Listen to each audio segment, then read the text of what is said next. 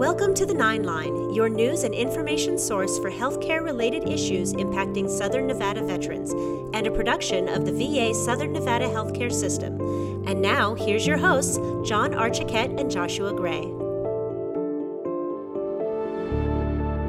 Hi, welcome to the 9 Line Podcast. I'm your host, John Archiquette, and joining me as always is my co-host, Joshua Gray. Hello, John. How you doing this week? I'm doing great. It's a wonderful week because this week is Research Week. I feel very inquisitive today. I do too, because I feel like we're going to educate ourselves on some things. And hopefully we're going to educate the listeners by asking questions and finding answers, much like our guests.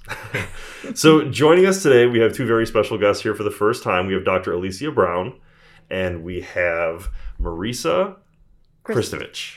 Perfect. And they are here for the Research and Development Service here at VA Southern Nevada Healthcare System. Welcome, ladies. Thanks for joining us. Thank you for having us. So, happy Research Week. Thank you. And before we get into some of the stuff you guys are doing during Research Week, what is the role of the VA Research and Development? So, for Big VA, one of the roles of VA Research is really to provide this foundational service where we can bring innovation to veteran healthcare.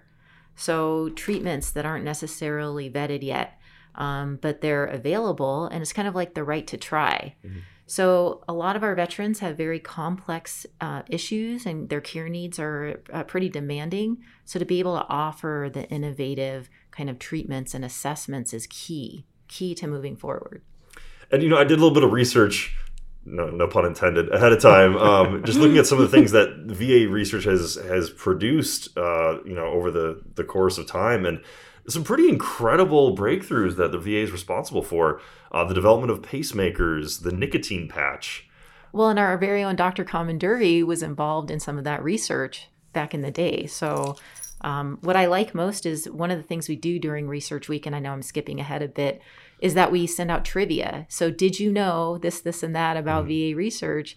And so the responses we get back are very interesting because sometimes there is this distal connection to the trivia that we present. And in fact, Mona Tremont sent us a message saying, when I was in high school, I got to see that person's lab and it was so amazing. So, it's really a neat kind of opportunity to look at what's been done. It's incredible. And to think that a lot of that stuff is going on every day, within this hospital, it's really fascinating stuff. So I'm excited to learn about some of the things that you guys are doing here. What are some of the main focuses that we are doing here individually within the VA Southern Nevada healthcare system? We are really working with our clinician scientists to bring clinical trials on board. We're really supporting not just the trainees, but also our clinicians to submit principal investigator initiated ideas. So then they can work with students, but they can also work with their clinical teams. And they present a lot of interesting issues. And what I love about our VA is you have some seasoned clinicians who have a lot of wisdom. So beyond kind of the academic approach where you look at the literature and that's how you develop your questions, our clinicians have hands-on. And so they're asking questions that academia doesn't know about. And I'm excited for the future because we're going to partner with the scholars in our academic settings and then these wise clinicians, and the questions that they're going to be able to explore are going to be amazing. So on a local level, we're just kind of getting started with the medical school over at UNLV. We're not as lucky as some other areas of the country with having a ton of educational and academia nearby. What are some of the things that you've seen develop since UNLV's had that medical school program? Well, we have some other very strong departments there as well. So nursing is very strong. Also, psychology is very strong. And so we can use some of the connections we have in those departments to then structure the medical affiliate agreements so that we can promote more research. What kind of stuff do you guys have going on in-house? Like, what are some of the actual things that you have developed here? Well, one of the things I think we're most proud of is our pilot project grant. And what happened with that is we wanted, again, our clinician scientists to present their ideas, come up with a protocol, and we would provide a bit of money to support that research project. And some of those projects are amazing. Okay, I will give you an example of one. So Dr. Remsen, he was from PM&R, and he was really interested in the exoskeletons that people who cannot walk might make use of. And so he had been studying this for a long time. Again, we have seasoned clinicians. So his idea was to provide this pharmaceutical treatment as well as a tilt table, which strengthens their calcium deposits in their bones. And to kind of truncate the time that their bones would be dense enough to then be eligible for an exoskeleton. So a project like that would change the way that care is offered. And I mean, can you imagine veterans who cannot walk and then within a short amount of time, like 2 years instead of 5 years, they're up and they're walking around? Mm-hmm. It's things like that that get us excited and out of bed in the morning. Do you find it's easier to come at research from being the government? You know, I've done stories and things, talk to people where they're private healthcare, like the Cleveland Clinic here in town and stuff like that, and they get federal grants, but they've got to apply for it, and there's a big process and everything. But in this case, we are the federal grant, right? Does it make it easier for you to launch some sort of experimental research trial like that, having already have that connection to funding is everything? So, the federal government's the biggest pot of money in the United States. Yeah. So it's funny you asked that, Josh, because we still have to apply for grants ourselves. We have to apply to NIH, to the VA funded grants. We have the HSR&D, CCR&D, RRR&D, and the like. We also have the cooperative programs, study program, I should say. It's called CSP studies. In fact, MVP, one of the known studies we have right now, was CSP. And then it grew to be a bigger, better program and had to split from CSP in its own program right now. So we could talk about the MVP a little bit more later, but we have some CSP studies right now currently in our facility. Not to mention, we also have clinical trials that are sponsored by pharma companies. So those also bring money to us. So research offers a lot of opportunities, not only for clinicians, but we also have our residents, fellows, and interns who can dip into it and also learn and also work with us at research. I love what Marisa said, and some of the things to just for our audience that doesn't know about some of these acronyms. So MVP is the Million Veteran Program. That's the big genetic kind of database. And what she's saying is, while we have to apply to be a part of these enterprise-wide research endeavors, they get so big that then there's more opportunities to look at different pieces of it. And because we're part of it, we have that opportunity. Does it help to be a VA employee? Sometimes, right? The credentialing, like you have to have certain, a history of research in a certain way, and you have to demonstrate that you're competent enough to roll out a trial. Those criteria are still as stringent as other areas, but the path to get the money can sometimes be easier because you have, like Marisa was saying, you have these different kinds of research program offices. So if you wanted to do basic science, right, you're in the lab, you're looking at the microscope, there's a whole program office that Marisa referred to for that. If you want to do human subjects, there's a whole program office. So what we have is easier access to these kind of content funded entities.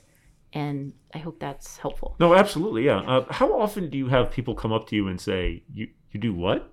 Because I didn't really make a connection until Research Week was here that there's a lot of research type things that go on within the VA because you think it's primarily care based. Mm-hmm. So how often do you get people who come up to you and say, I never even knew the VA did research like that? All the time. All the time. It's funny how often it is. Even sometimes in our own hallway, they go, "Where do you work?" I'm like, "Work at research." "We do research here?" "Oh yeah, we do." "Do we do COVID research?" "Oh, yes, we do."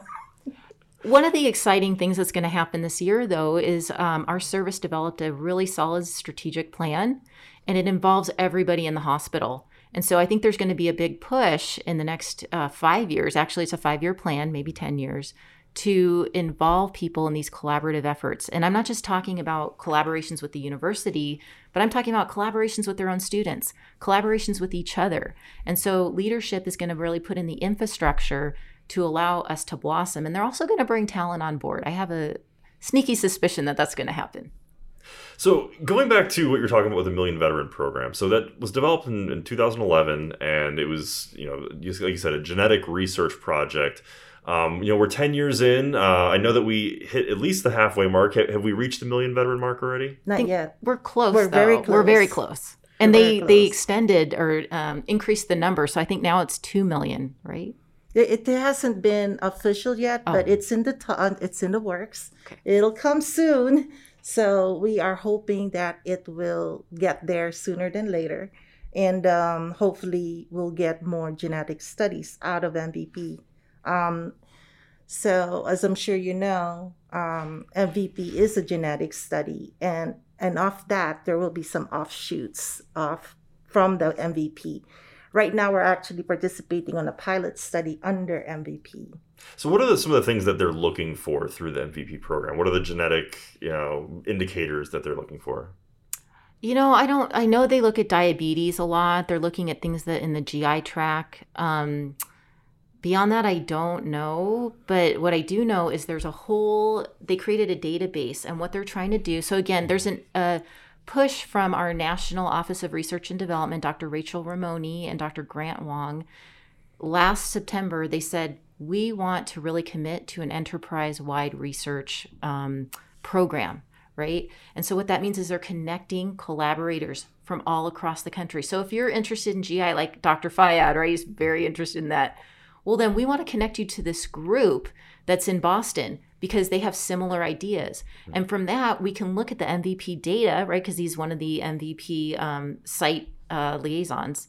And so they can develop ideas together, and then they can roll that out under the MVP umbrella.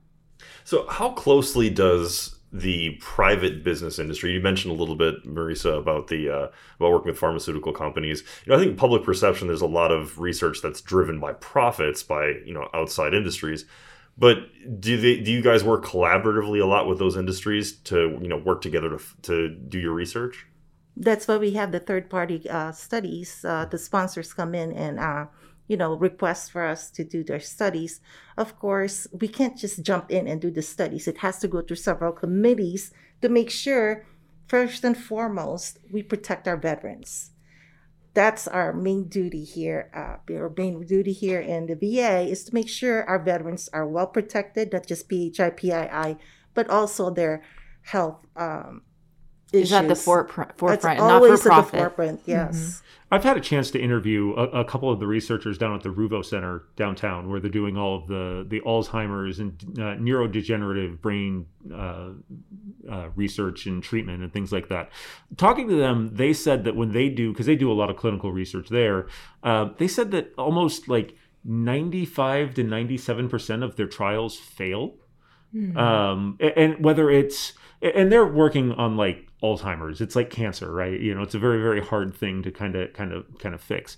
But whether it was the dosing of a drug was wrong, or the trial design was just not designed well, or something like that. What's in general for the research that the VA is doing, trials and things like that? What's the success rate like? Oh, well, I think it's highly successful because what happens is we have a very strict institutional review board.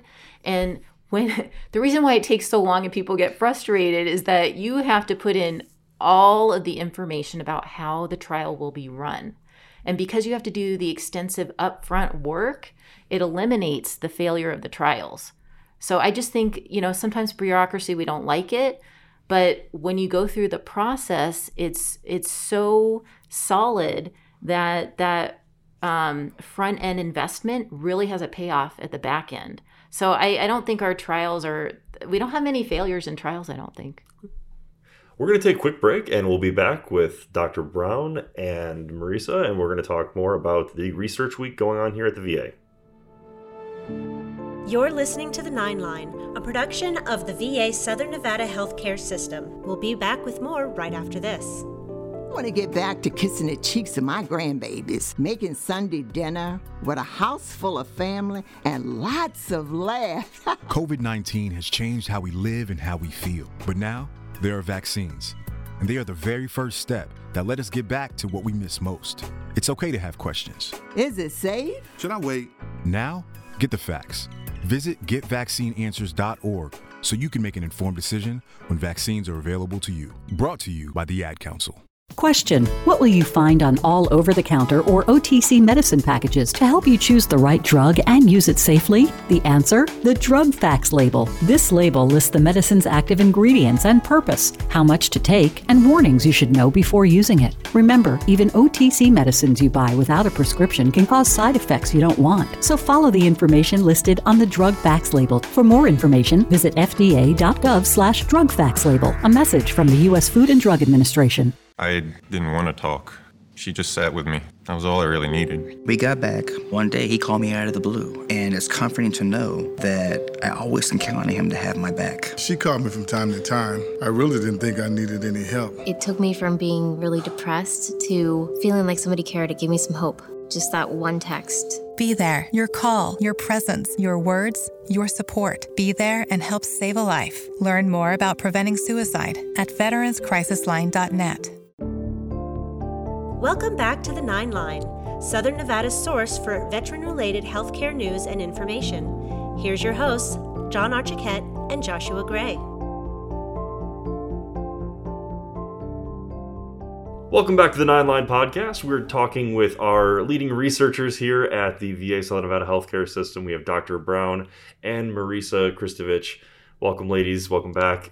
So, Research Week this week. In years past, I know that we've had a big, presentation hall where everyone brings these poster boards, and it's like the world's most advanced show and tell. But, this year with COVID, we've had to change things up a little bit. So what are you guys doing this week for Research Week? So this week we've changed it up to be having the poster presentations into a virtual poster presentation, new virtual age.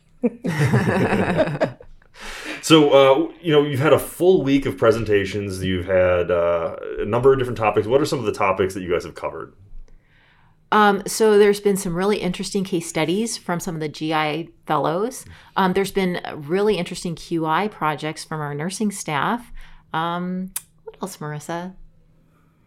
We also have some PM&R interns who will be presenting on Friday. So if you haven't jumped in and joined us yet, we'll have one tomorrow and also on Friday. We also have, by the way, poster presentations from our pharmacists interns. Yes. So that's really, really cool. I really enjoyed that presentation yesterday. The psychiatrist too. Yes.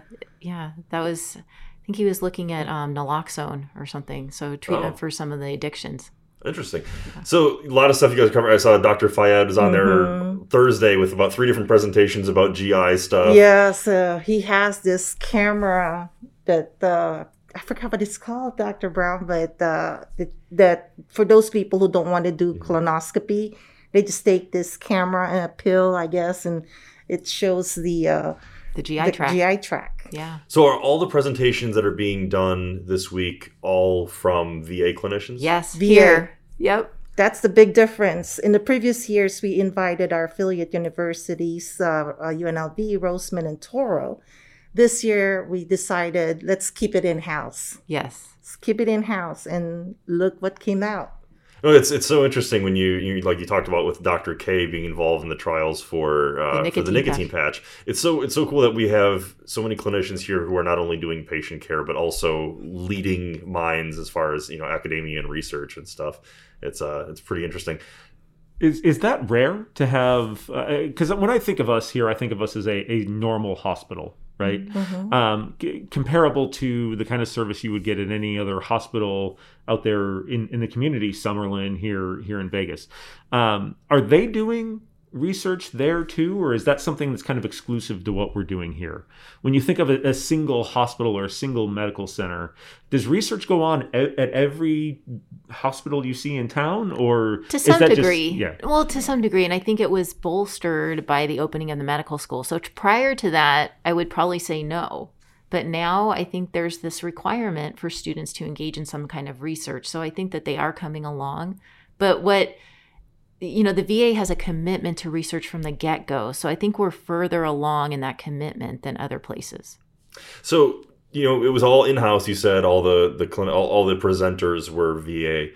Now, were there participants in any way or observers from the local community that took part this year? No. It's just been in-house. Okay. So in the future, when, fingers crossed, we move into a more sense of normal environment next year, are they going to re-expand and open it back up to the community? Yes. Can we talk about, so before COVID hit, I think we closed down just before Research Week last year. We had this elaborate week planned. Okay, and we plan to do that in the future. But on Monday, there were going to be a table full of the research that we're doing here, just on the corridor.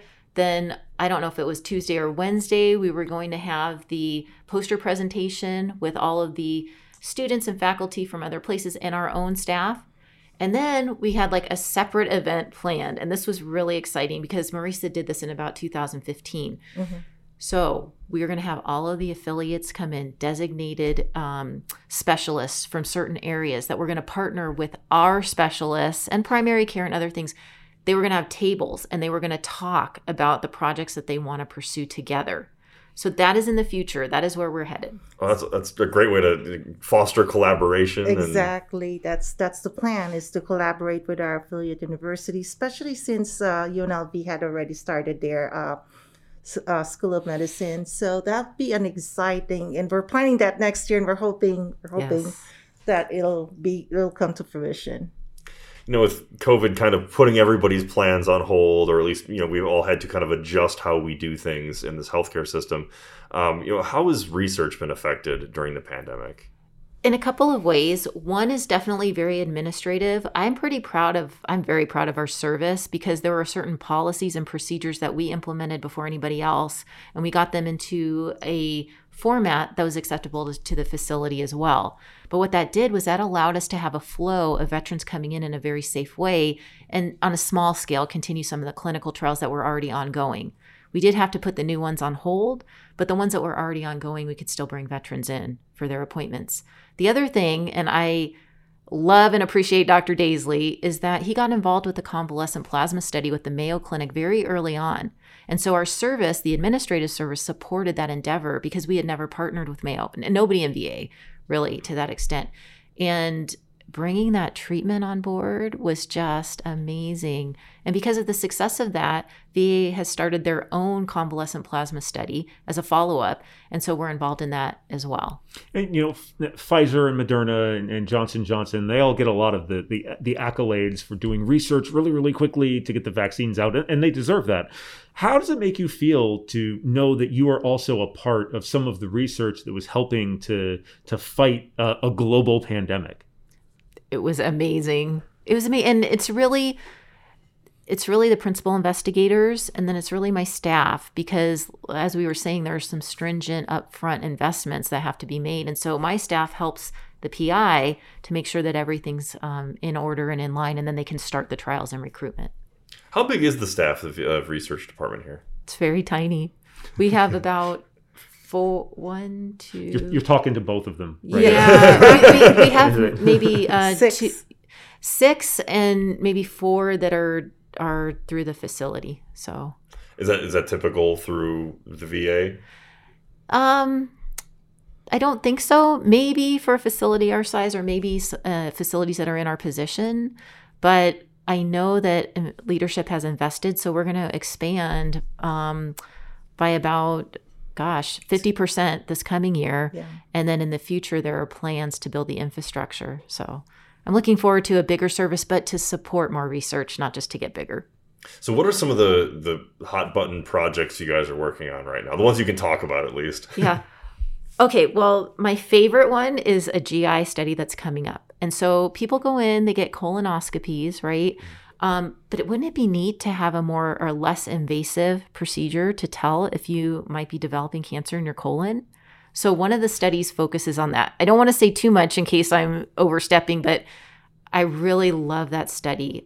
We have a similar study with women's health, And, women don't like to come in for these annual exams, and there's a way that they can administer some of the diagnostic procedures themselves. And so that would increase the rate of actually doing the procedures, and they could catch cancers earlier. Sure. I'm sure a lot of the reason for hesitation with getting some of those screenings is just the invasiveness of, the privacy issues and things like that. So, yes. I mean, that makes sense. And that sounds like it would be a great way to get more people involved in, regular testing. Mm-hmm. And with colonoscopy, from what I saw, it looks like most of our procedures and what we know about colonoscopy is directly a result of VA research to begin with. Yeah. Yeah. There's another project that I'm working on, and it has to do with measurement-based care. So in the mental health field, people want to measure progress and symptoms. And so I'm looking at numbers from a big database that on our own veterans that we've collected over the years, and kind of the trends and how we can tell if we're making a difference. So that's another thing, because they haven't done it yet, but I think that could be really fruitful to inform clinicians and administrators, where they need to invest their time and money. You talked a little bit about what Dr. K has done with the nicotine patch, but what's your favorite research trial that you've been a part of or program? The most memorable. The most memorable. I think actually, although Dr. Remsen's didn't come to fruition because of COVID, that is my favorite project, because I was actually at a national convention where a gentleman got up to the podium and he was talking, and he said, "I just want you to know that under this suit, I'm wearing an exoskeleton." It was like a tearjerker, right? So to have that experience replicated here, that's by far one of my favorite projects. See, I think that's one thing that's fascinating about, working with this with the VA perspective. Some things like, colorectal exams and women's health, those are things that are universally applicable. We'll see that can benefit the general population, but there's certain things that, from a veteran standpoint, are maybe a little bit more prevalent, PTSD, TBIs, things like that. Do you think do you guys get some sense of internal reward knowing that, some of the things you do so directly benefit our veteran populations? Absolutely. And I think every clinician here feels the same way. So when you can see someone I like that you brought up PTSD. So there's a study that we haven't done yet, again, because of some COVID restrictions, but basically it involves a community intervention. So going out to a local pool, getting in the water, they're measuring some vasopressin levels and kind of the calming hormones and neurotransmitters related to what water does to your body. Now, the reason why that's neat is that other treatments are more invasive, right? But if you can reintegrate veterans into the community, veterans who have been homebound or, are so hyper aware that they have difficulty being in crowds, if you can find an intervention that kind of overcomes that, that's amazing. And it's pretty specific to the veteran population. Sure. You talked a little bit about some of the altruism involved with the research that the VA does, as compared to, the profit-driven private sector. But there's some trials that are based in research from the private sector that have now been kind of transitioned to helping with the VA. You want to talk a little bit about some of those? I do. So Michael Milken, he had prostate cancer some years ago. And so he's very wealthy and he wanted a cure. And I know sometimes with population-based healthcare, if it doesn't really impact the population to such a degree that it's noticeable, then they don't focus their attention on those problems. But it affected him personally. He created a nonprofit foundation and he hired amazing scientists, amazing administrators. And after a certain amount of years, I don't know if it was 5 or 8, they developed cures for prostate cancer, and it was based on genetics. And so now if you have a certain genetic code, they will give you a certain pill. And if you have a different one, they'll give you a different pill. And basically, this is eliminating prostate cancer. And what is super amazing is that they partnered with the VA. They said, we want to be altruistic. We want veterans to have access to this cure or treatment. And so last fall, they partnered with our VA, and they're rolling this out nationally in some of the hub locations across the country. So I think that's amazing. That's outstanding. Yeah. Well, I want to thank you both very much for joining us today. This has been a really awesome conversation. I've learned a lot, and I'm really looking forward to seeing some of the stuff that our research department does in the future. Thank you. Thank you for having us. Just a quick reminder to anyone who's visiting the VA Medical Center and any of our primary care clinics that at the current moment we are still requiring a masking policy in all areas of clinical care. So make sure that, despite what the CDC guidelines are saying, in other areas, in healthcare settings, it's still imperative that we continue to wear our masks. So thank you very much, folks, for listening, and we will join you in 2 weeks. You've been listening to The 9 Line, a production of the VA Southern Nevada Healthcare System. For more information about what the VA is doing for Nevada's veterans, check out our official webpage at www.lasvegas.va.gov or follow us on our Facebook page at facebook.com/LasVegasVA. Thanks for listening.